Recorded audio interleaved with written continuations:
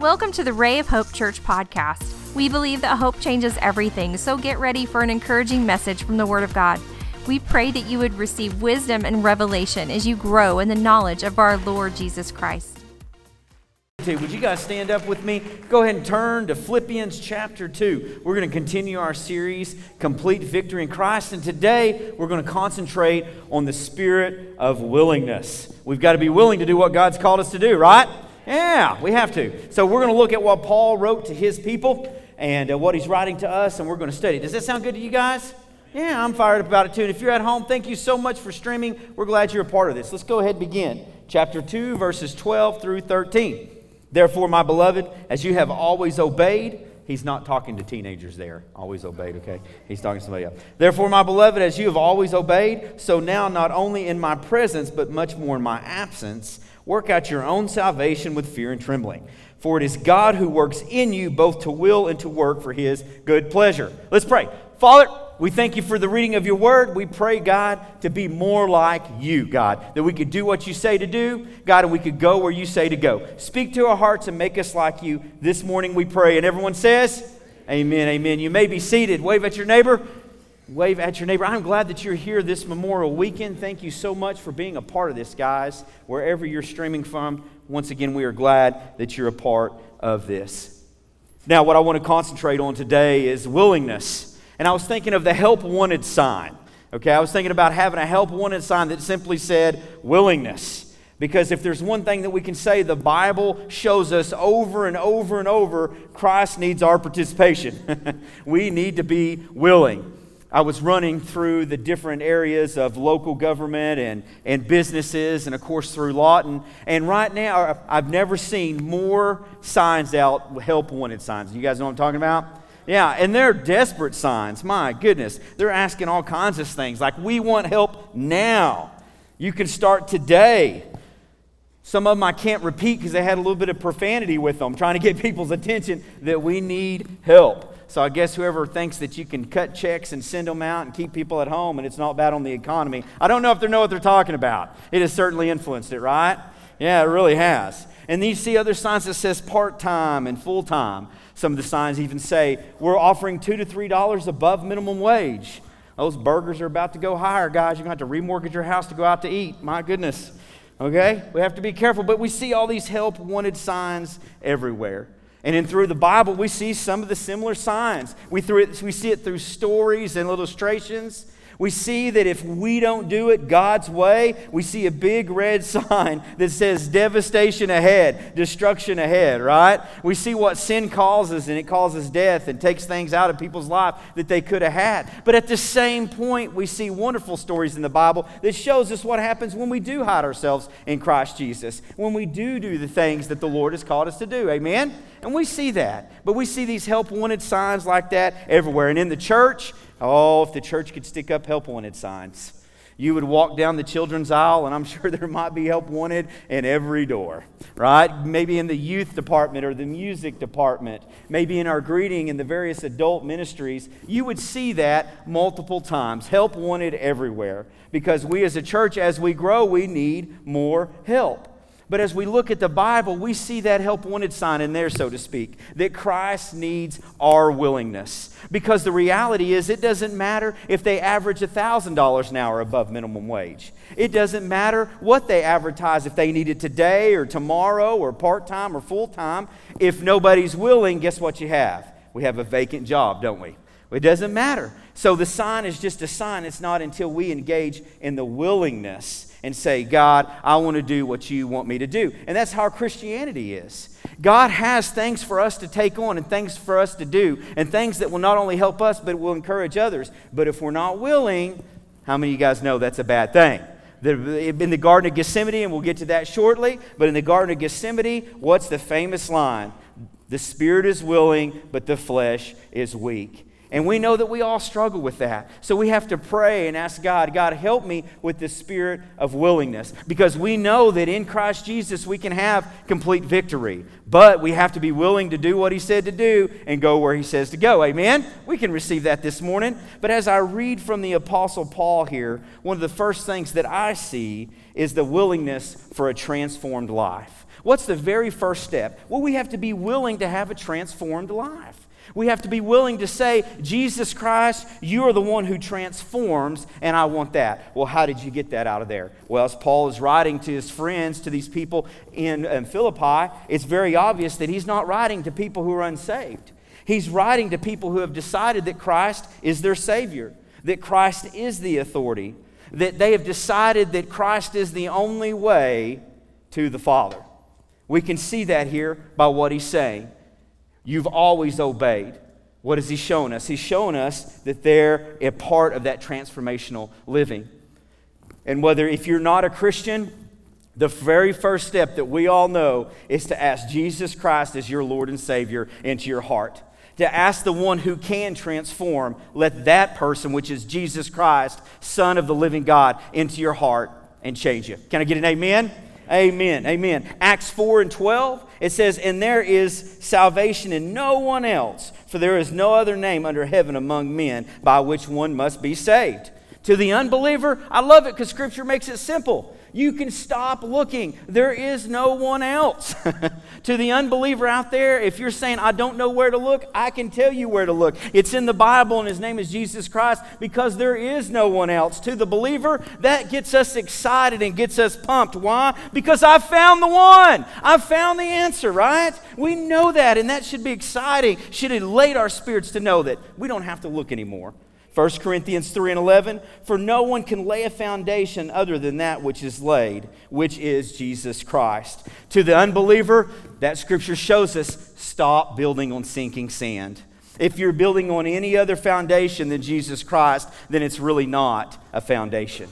And you're just building on sinking sand. We can't build on material possessions or our education or anything along those lines. We have to build on Jesus Christ. Now, those things are good, and we can use those to certainly influence the kingdom. But how many of you know that Jesus Christ is the only foundation? Now, for the believer, that should make us really excited, because that means that I can keep building. Amen? Yeah, I can keep doing things for Christ and keep doing what He's asked me to do. I can keep saying the things that He's told me to say, and I can just make that a perpetual motion, because I can build and build and build. Why? Because I have the right foundation in my life.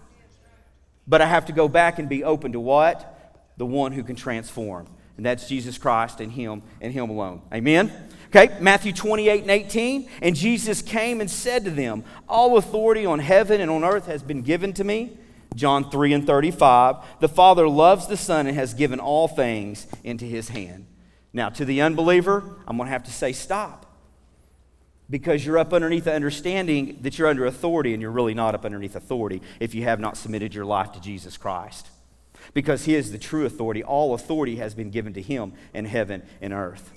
You're really up underneath a fantasy of authority or a mirage, or I know that we have positions and titles and things, but that's not the true authority. The true authority can only be found in the one who can transform our lives, which is Jesus Christ. And we have to say, all authority is found in you. Now, to the believer, that's great news, because that means that my circumstance doesn't have me. That means that my situation doesn't have me. That means that Jesus Christ has the circumstance and has the situation. And as I hide myself in Him, I can walk in the authority that He's given me. I can take power and authority over that situation. Now, it doesn't mean that I'll escape it. It doesn't mean that I won't have to walk through it. But what it does mean is I don't have to bow my knee to that situation. Instead, I get to bow my knee to Jesus Christ, because all authority and power is found in Him.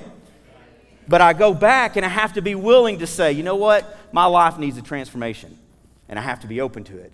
There's only one that I can find that in, and His name is Jesus Christ. As Paul continues to write here, he shows us that we have to have a willingness to be ruled. Ooh, and the crowd goes silent. Right? It's tough. It's tough. Especially when we get next to days like this and Memorial Day, and we're so grateful for those who have laid down their lives, right? Yes, we are. We're grateful for those who have made America what it is today. The freedoms that we get to enjoy, the freedom of speech and religion and assembly and all these wonderful rights that we have, and we thank everybody who's been a part of that. But here, under the law and the authority of Christ, and I hesitate to say law, but up underneath the authority of Christ, we are ruled by Him. Paul says this in verse 12, therefore, my beloved, as you have always obeyed. Well, what are they obeying? Well, they're obeying what Christ has breathed into Paul to send to them to do, which is what Christ is telling us to do. And it shows us here that Paul is trying to communicate that you have been ruled. You have been faithful in being ruled. Because we're now up underneath the rule of Jesus Christ. Let Him rule and reign in our hearts. Amen? Yeah, and that's tough to handle. That's the reason why we got to pray for willingness. God, help me be willing to do that. Oswald Chambers in My Utmost for His Highest says it like this: our Lord never insists on obedience. He stresses very definitely what we ought to do, but He never forces us to do it. We have to obey Him out of oneness of spirit with Him. That is why whenever our Lord talked about discipleship, He prefaced it with an if meaning. You do not need to do this unless you desire to do so. Luke 9:23. If anyone desires to come after me, let him deny himself. I want to be in the if crowd. If anyone wants to follow me, that means I have to submit myself to the rule and to the reign of Jesus Christ. And I have to be willing, because there's going to be some things that I have to change. There's going to be some things that I can no longer do, even no matter how bad I want to do them. But I have to say, God, make me willing to be ruled by you. Let me be willing to be an obedient. Now, if you've ever taken care of a child, you know that obedience does not come natural. Yeah, we're going to kids camp. Pray for us. It's going to be hot and sticky, and Thursday is going to come, and we'll be ready for it. But we'll have a lot of fun because we're going to teach kids about Jesus. But we're going to learn about some of that obedience and influence, right? But if you've ever been around a child, you understand how it's not natural to us. But if we'll fight through that and say, God, I still want to be submitted to your rule and to your reign. Romans 6:16 helps us with this. It says, do you not know that if you present yourselves to anyone as obedient slaves, you are slaves of the one whom you obey? And Paul goes on, he says, either of sin, which leads to death, or of obedience, which leads to righteousness. So he shows us there that whatever we become obedient to is what becomes our master, is what we become ruled by. But the good news is that if we become more and more obedient to Jesus Christ, doing the things that He has called us to be, submitting our lives and our heart to Him, rightness or righteousness or rightness with God. And we become obedient and we become slaves to the Most High God. We become in that place where God can use us. But it's not natural. It's not natural for us to do that. And we see this throughout eternity. In Isaiah chapter 1, verses 18, 19, and 20. I'm just going to park there for a moment. But here God is dealing with His children. I have a 10-year-old. Her name is Callie. I love her very much. And sometimes I get aggravated. Does anybody ever get aggravated with your kids? Yeah, time to time, you know, we get, and it doesn't get any better the older they get, I don't suppose. I don't know. That's what I've been told. Okay? But I know that sometimes when I get aggravated or I get frustrated because she's not doing something, I got to remember that I'm a kid too, because I'm a child of the Most High God. And sometimes I do things that are really stupid. Sometimes I do things that are rebellious and I don't need to do. Sometimes I definitely say things that I shouldn't say, right? And we know that. So we have to go back and say, okay, I know that I'm a child of the Most High God. And here we see a loving God pursuing His children once again. I love verse 18. After the first 17 verses, He has laid it out to them, man. Here's your sin. I mean, the evidence is there. They have done things to dishonor God. They have done idolatry. They have ran from God instead of to God. And yet this is what we see. Come now, let us reason together, says the Lord. What a loving God. I mean, here He has all the evidence against them, yet He's still, once again, saying, come, let us reason. Let us talk. Now, this is for our culture today for sure. They would get caught in what we would call the sin cycle, I guess is a good word. 2 or 3 generations would be going good, and then it seems like these generations coming up would forget how bad it was and deny God and do all these things. Then God would have to get their attention, and then they would go back 2, 3, 4 generations and do good. And if we're not aware, we could be in that third, fourth, fifth generation in America. We forgot what it's taken to get to where we're at. We forgot that it took men and women laying down their lives on battlefields all across the world to keep from tyranny and communism and socialism and these things that we say is okay today that's not okay. And we're at that place where we have to make a decision. Are we going to be back in that cycle? Because it's really easy to get comfortable and forget what it took to get to where we're at. And throughout the Old Testament, we see that cycle. We see that the children of Israel would do that, yet we see a loving God saying, come back, let us reason. And He warned them, if you refuse and you rebel, you're going to be eaten by the sword. You're going to be conquered, and we don't have time to go into everything that they had done. But it was that cycle. Thank God for Jesus Christ because He broke the cycle. There's not a day of the year that we have to go to and wait to get sins rolled forward or anything like that. At the point that I sin, at the point that I know I'm not right with Jesus Christ, or at the point that we need salvation, we can bow our knee and raise our head and say, Christ, come into my heart and change me. I want to be transformed. But I have to be willing to be transformed. I have to be willing to be ruled. See, a ruler tells you how to do things. That's the reason why we had the American Revolution. That's the reason why people lost their lives. That's the reason why we defend against communism and socialism and Marxism and these things that we don't necessarily talk about all the time, but we need to, because it's not something that we want to be a part of, because if we do history, we see that those things never worked. And I'll get off my soapbox. But it is Memorial Day weekend. We remember. It wouldn't hurt us to remember some of that stuff. Remember the children of Israel, that the cycle didn't help. And God can free you from your cycle that you're in, from your sin cycle. From that situation where anxiety crawls up on you and you can't get it off. From that situation where depression grabs your life. That sin that so easily besets us, we can break that off because through Jesus Christ, we have the power to be ruled by Him. So He can tell us what to do and how to fight it. The cycle has been broken through our Lord and Savior, Jesus Christ. But we have to be willing to be ruled. Verse 19 of Isaiah chapter 1, if you are willing and obedient, you shall eat the good of the land. A foreshadowing of Jesus Christ. If we're willing and obedient to be ruled by Jesus Christ, there's a goodness that we have no idea of.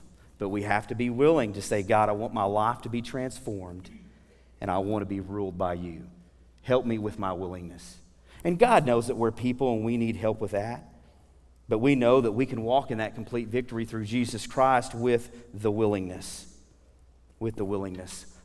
Paul continues to write here, and we have to have a willingness to do. So we know that we have to have a willingness to be transformed, which we know that only happens through Jesus Christ, our Lord and Savior. We have to have a willingness to be ruled, which is really difficult, especially when you live in a country with so many freedoms as we have today. But we still have to be ruled by Jesus Christ and what He says to do. And then we have to have the willingness to do. It's not just enough to sit back and say, God, as it comes, I will do. But we have to live out this transformational life that we walk in. And we have to do it with love. Paul is instructing his leaders here. He's instructing these people who are reading, his followers, the followers of Jesus. He says, work out your own salvation. Then he says, God works in us. And then he continues, work for His good pleasure. That's a whole lot of working, isn't it? My goodness, work, work, work all day long. Work, work, work while I sing this song. Anybody ever sung that? Oh, yeah. I was usually on the back end of a shovel 100 degrees. Brutal. But work makes us who we are. When I was a young kid, I went to school and I'd brought a dirty note to school. Anybody ever done that? Yeah, don't raise your hands. Don't raise your hands, okay? It was a dirty poem or something. I think I was in 5th grade or 4th grade. And I brought it, and I got scared because the teacher caught me with it, so I tore it up and I threw it in the trash. I'm almost embarrassed to tell this, but I'll tell it anyways. I threw it in the trash, but I had a good teacher. That teacher goes over there and digs that sucker out of the trash, tapes it together, and photocopies it for my parents. Yeah. The story gets worse. So I thought I'd get away with it. They get a call, I get suspended for a day of school, and I get to make up some work, and I'd never been suspended a day in my life up to that point. I was scared, you know. So my mom said, fine, You want to be suspended from school? I'll help you out. Let's go plant a garden. So on my day of suspension, not only did I have to make up all the work that I missed, but I get to go down there on my hands and knees and plant all kinds of vegetables and plant a garden. Guess what? I was ready to go back to school, right? Yeah. Another time, my cousin and my brothers and sisters, he was down and we argued, and we had a wood-burning fireplace. Does anybody else have a wood-burning fireplace? Yeah, mine is gas. I no longer have a wood-burning fireplace. I have a fire pit outside my house. I bet that dude hadn't been lit a half a dozen times. But we had a wood-burning fireplace. That was our source of heat. We had ricks of wood. Now, if anybody doesn't know what a rick of wood is, it's about 8 or 10 feet long and about 5 or 6 feet tall, something like that. As a third or fourth grader, it looks like it's way up there, it looks a lot bigger. But we were arguing and fighting, and my parents said, "That's great, you got so much energy. I tell you what we can do. We're going to move that rick of wood." So all of us got after it. We started moving that rick of wood, got it all piled up nice and neat over here. My mom and dad looked at me and said, "You know what? I think I liked it better in the other spot." So we had to restack it in the other spot. Yeah, we were so tired we didn't feel like doing anything else. But it was times like that that makes you who you are today. And when we have the willingness to do, it's in those moments that we do for Christ, that Christ is doing something inside of us that's causing us to change and never be the same. We're living out that transformational life. But we have to be willing. We have to be willing to go and do some things. And it's not easy whenever God calls you at 2 or 3 o'clock in the morning to get up and pray, is it? It's not easy whenever God calls you to go on a fast and you're praying for some people and you're praying for the church. It's not easy when He calls you to be a volunteer in the church in some form or fashion, but it's in those moments that we do, and it's our willingness that God begins to craft us and to change us. In Psalms 118, here whenever Paul's talking about working out your own salvation, I won't get too deep into that for sake of time, but whenever he says work out your own salvation, he's talking about the process that we've got to continually work. Now, we don't work for salvation. That's grace. That's unmerited grace, unmerited favor. But what it is God, this is so important to me. I'm going to constantly come to you because I'm working to get in, to constantly be used by you in a way that honors you. And we see it when he goes down and he says this. He says fear and trembling. See, it shows us the attitude. This is that healthy fear of God, that respect and that reverence. As I was teaching Sunday school this morning, one of the comments that I made is if there's something that I'm very nervous about in the church, and hear me out, I don't believe it's here at Ray of Hope, and I'm not excusing us or acting like we're on a pedestal because that's not the truth. But in the church as a whole, it seems like we've lost our reverence for God. As long as we stick to the program, we've had church. As long as we don't do anything that really dishonors culture, then we've had church. And we've lost our awe and our respect for God as a whole, that we come into His house. We're in His presence. It's His Son that I get this opportunity, that it's all about Him. So I will raise my hands. I will raise my voice. I will submit my heart because it's because of Him. Paul says we have to go in fear and trembling, this awe and this respect and this reverence for our Lord and Savior, Jesus Christ. In Psalms 118:6, the psalmist pens these words: "The Lord is on my side, I will not fear. What can man do to me?" Now realize that he is not saying, he is not being arrogant and enticing man to do something to him. This was ancient times. Men were pretty brutal to one another. That wasn't the issue. It was more of coming to the realization of willing to do whatever God told him to do. Whatever God told the psalmist to do, they would do. And I can't fear men. I can't fear man because I realize that man can destroy the body and hurt the body, but God has all authority and power over the soul. See, in Acts, they thought the same thing, and we think the same thing. But Peter and the apostles answered, we must obey God rather than men. And once again, we find them in that same place. Are they trying to entice men like, bring it on? No, they had just walked through the crucifixion of Jesus Christ. They saw what men could do. They saw that. But despite that, they had a willingness about them that said, I know what I've seen, I know what I've been through, but we still cannot do what only honors man. We have to honor God before man. That's that fear and trembling. We go into that place, whether it's a sanctuary or a prayer time or wherever it's at, and we go in and we say, God, I'm going to hold you in a reverence. And if we will do that, a lot of things that God's asking us to do will be a lot easier to do. I know that after I got disciplined a couple times from my dad, whenever he asked me to do something, it was a lot easier to do the second and third time, let me tell you. Okay, we got that straightened out the first couple times there, all right? But we don't want to get to that discipline. We don't want to get to that. Paul continues to write. I got to thinking there about some of the lashings. But anyways, for God, not very many of them, but they were good. I'm here to tell you, okay? For God who works in you, once again we see God works in us. You know, one of the hardest things is change. Oh, how many in here love change? Yeah. No, not one. We don't like change. And it's not because we're stuck in a rut necessarily, it's because we know what to expect. But with God working on the inside of us, we can expect change. Because He's holy, He's pure, and I'm not.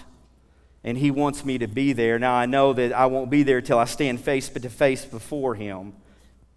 But I know I've got to continually work out that salvation as God changes me and works on us on the inside. And then He goes on and work for His good pleasure. He has things for us to do. He has things for us to do, but we have to be willing to do them. We have to be willing to go and say, God, what are you trying to do in my life? And you know, we've all been there. I think there's equal ground there. Whenever we go to that place and say, God, I don't know if I feel like doing this or not, but I feel like you're telling me. At that point, what we tend to do is, God, give me clear instructions. You know, if a big booming voice comes out of heaven and speaks to me, I'll go do it, you know. If somebody just comes up randomly and shakes my hand and tells me what I'm supposed to do, I'll go do it. Whenever we really should be praying for what? Willingness. God, I know you spoke this to me. I know you said do this. You've confirmed it in my heart, and you've asked me to change. You've asked me to go volunteer. You've asked me to do this or that. So now, God, help my willingness. Help my willingness, for I do it with joy, and I do it with excellence. Help my willingness. But we have to be willing to go do those things that God has called us to do. John chapter 7, verse 38, very familiar. Whoever believes in me, as the Scripture has said, out of his heart will flow rivers of living water. Multiple rivers, that's plural. That's because we're not meant to be stagnant as Christians. Rivers that flow bring life. That means we go out and we do. We're water that moves. We're light that shines in the darkness. Now we know ultimately that Jesus Christ is the light, but since I've hidden myself in Him and He is in my heart, then I get the privilege of being the light of the world. It's not something that I have to do. I can walk in the world because we have the answers, because I have the answers. Amen? Yeah. But rivers of living water will flow. Titus 3:14, it says, and let our people learn to devote themselves to good work so as to help cases of urgent need and not to be unfruitful. Paul is writing to his friend Titus, which is actually a Gentile, and he's saying, listen, we have to become devoted to what we do. There are people out there that need our help immediately, but as we look back on our life, we don't want an unfruitful life. We have to have a willingness to do, to share the truth, to inspire, to build up. And we know Hebrews 11:6, without faith it's impossible to please Him. But we know that we need to believe that He exists. But the very last part of that is He is a rewarder to those who seek Him. And we go back to what we see, the good Father that we sing about so many times. That if we'll have a willingness to be transformed, that if we'll have that willingness to be obedient and be ruled by our Lord and Savior, Jesus Christ, and then we'll have the obedience to do what He's called us to do, we have that willingness, then He is a rewarder of those who do that, who diligently seek Him and say, I'm going to put things to the side to walk in what you've called me to walk in. But we have to be willing. And finally, the last thing here is a willingness to pass it on. We have to have a willingness to pass it on. You know, whenever God does something in our life, sometimes we can be hesitant to tell others because sometimes that change is so great, we don't know how to describe it. Sometimes it's so miraculous, we don't know if it's real. We don't know if it's just a feeling or an emotion or if Christ has really changed some things in our life. But we know that He's a transformational Christ, therefore He's going to transform my life, and I need to allow people to know that, and we need to pass it on. See, we've arrived to a spot in our generations where we have forgotten what the past was like. We no longer teach history in schools, the true, pure history. We teach kind of what we want to teach because we don't want to offend. But if we go back and see the sacrifice that is taken to get us to where we're at, then we may be a lot more appreciative of what we have. But we have to go back and we have to pass it on. We can't skip over history. We can't act like it didn't happen, but we can't get stuck on it either. That is stuff that we cannot change. But there are true sacrifices like today as we celebrate Memorial Day weekend and tomorrow Memorial Day, where we teach our kids the true sacrifice, that there was really kids that was not bummed about not getting a senior trip or only getting to go to Oklahoma City or Six Flags instead of going to 2 or 3 day nights because they were on a bus being shipped to Vietnam. They were on a bus being shipped to fight the axis of evil in World War II. That's what really happened that keeps us from those things. And when we remember those situations, we know what we have today. But we have to be willing to pass it on. We have to be willing to say that if you pay a bunch of people for not doing anything, nobody's going to go to work. If nothing else, we've learned that. And we can't act like it's not true. And we have to be willing to embed that into our next generation. That's what we see with Paul. Paul does it with the good, the bad, and the ugly. In verses 14 there, chapter 2 of Philippians, he says, "Do all things without grumbling or disputing, that you may be blameless and innocent children of God without blemish." He takes them to the point, man. He says, listen, quit complaining, quit arguing, do what God's told you to do. Honesty. But that's how we pass it on to the next generation, and there's some things that we truly have to do. There's some hard things, some things we got to push those excuses out of the way. Verse 16, holding fast to the word of life. I love that from Paul, holding fast to the word of life. We know that is the gospel of Jesus Christ. That is the word of life, Jesus Christ. Because you're going to be experiencing some things where you're going to need a rock. If your Christianity's never cost you anything, I want to know about your Christianity. Because Christianity is going to cost you relationships. It's going to cost you some sacrifice that you don't even see coming. It's going to cost you some sleepless nights. It may cost you some positions at work. It may cost you even some honorable, respectable positions in your family where people close the door and they no longer want to visit. And you think, how in the world can this be? Because that's what Christianity does. That's the reason why we hold fast. Think about just that terminology, hold fast. That means there's a hurricane coming. Or in Oklahoma terms, there is a tornado on its way. You better find a place to be secure. And in the world we live in today, we better be holding fast to Jesus Christ. Amen? He goes on in chapter 17, if I am poured out as a drink offering upon the sacrificial offering of your faith, I am glad and rejoice with you. Likewise, you should also be glad and rejoice with me. Bad things are going to happen. But we still need to keep an attitude of excellence and joy. We still need to rejoice in the Lord. I got to go to an OSU game. I'm not necessarily an OSU fan, but I had never been to a football game before, and it was 4 or 5 years ago. And I had special tickets. Anybody ever had special tickets to a game? Oh, man, they make you feel important. One time in my life. So this ticket comes on, and it comes in a lanyard, and it's a square. Like, I still have it, dude. That's how proud I was. I didn't even care who won the game. I think they played K-State. Didn't even care about the two, right? I went because I felt special. I had a bird's eye view. So we climb up this elevator, and we go up there, and this was free. It's not something I bought, so it was just a blessing. But I go up there, and there's this big buffet of food, and you can go over here and eat, and you can go over here and get all the free ice cream you want. You know, I just went in and out all the time. I was like, excuse me, you know, I was trying to get to the food. If Beverly Hillbillies went to the OSU game that day, right? I'm out there, I'm having fun. This is fun. Food for everybody, football, all right, we're all having fun, right? But I had a bird's eye view, and I felt so special and so honored that I got to partake in that. Listen, we have the best seat in the house. We have a seat that we get to look through Jesus Christ, Son of the living God. And yeah, He's going to ask us to do some things, and we're going to have to say some things, and we're going to have to say no to some things. But that's okay, because we have the best seat in the house, because we know that we can have complete victory through Jesus Christ. Amen? Yeah. And it's our willingness that leads us to that point. It's that willingness of saying, God, what are you taking? And we all have to work in that area. We all have to work in that willingness. There's mutual sacrifice in there too. We're all in that same boat. Yeah, we sacrifice for things in our own household, but we know that as a congregation, as a church, we see the bigger picture, the church in a whole, the kingdom of God. And we have to be willing to sacrifice. I want to bring you back to the Garden of Gethsemane for a moment. Matthew 26, Jesus has gone to pray, and he's asked his disciples to pray here. He comes back to check on them, and he says his famous line, 26, verse 41 of Matthew, "Watch and pray that you may not enter into temptation. The spirit indeed is willing, but the flesh is weak." See, these were the guys who had been with Christ, and y'all know that. Christ would go into town, and the scripture says that he would heal them all. It didn't say he would just heal the ones who believed in him or thought about it or anything like that. It says that he would heal them all.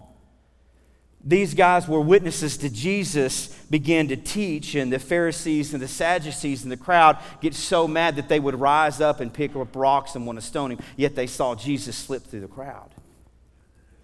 They would see Jesus go from town to town and be rejected, and when there was just a hint of taking care of the town and destroying it, Jesus would rebuke them and say, "No, I've come to give life."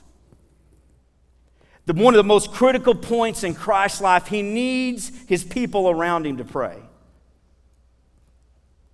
Don't fall into temptation here, men. I need you. And he comes back and he finds them sleeping. The spirit indeed is willing, so he wasn't attacking their spirit. He knew that they had been around him enough that they knew what he was doing was real. But it was that ugly old flesh that they had to pray against. It was that flesh that's saying, "God, make me willing. I want to crucify it day after day after day. Because I know the spirit that you've birthed in me is real and true. And it will take me to places that I didn't think I could go and do things in the name of the Lord that I didn't think I could do. But my flesh will stop me from reaching those points."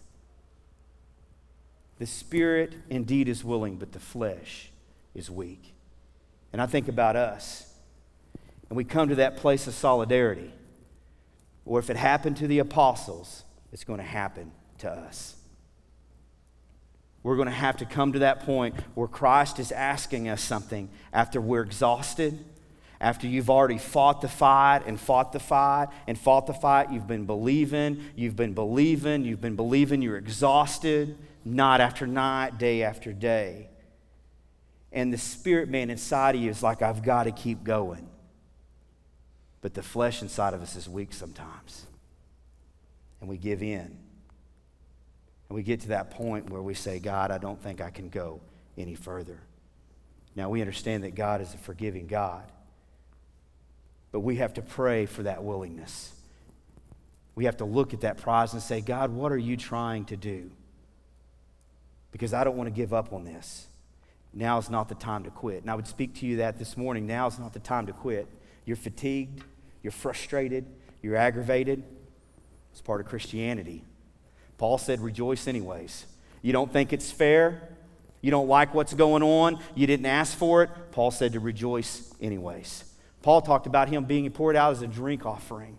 That's how bad his situation was. The constant anxiety, the constant imprisonments, the beatings, these type of things, the emotional stress on his body.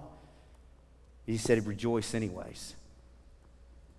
Because whenever I rejoice, I realize that I can continue to keep going. My spirit man continues to stay alive inside of me, and I can I can beat my flesh into submission. Beat it daily, beat it weekly, whatever you need to do. But God, I want my spirit to be willing. And whatever you're going through, you keep going through it. You don't give up. Keep doing those things that you know to do. Would you bow with me? We are so thankful you joined us today. We would love to hear from you at rayofhopepodcast@gmail.com. Let us know how you were encouraged and how we can pray for you. Remember, Christ in you is the hope of glory, and hope changes everything.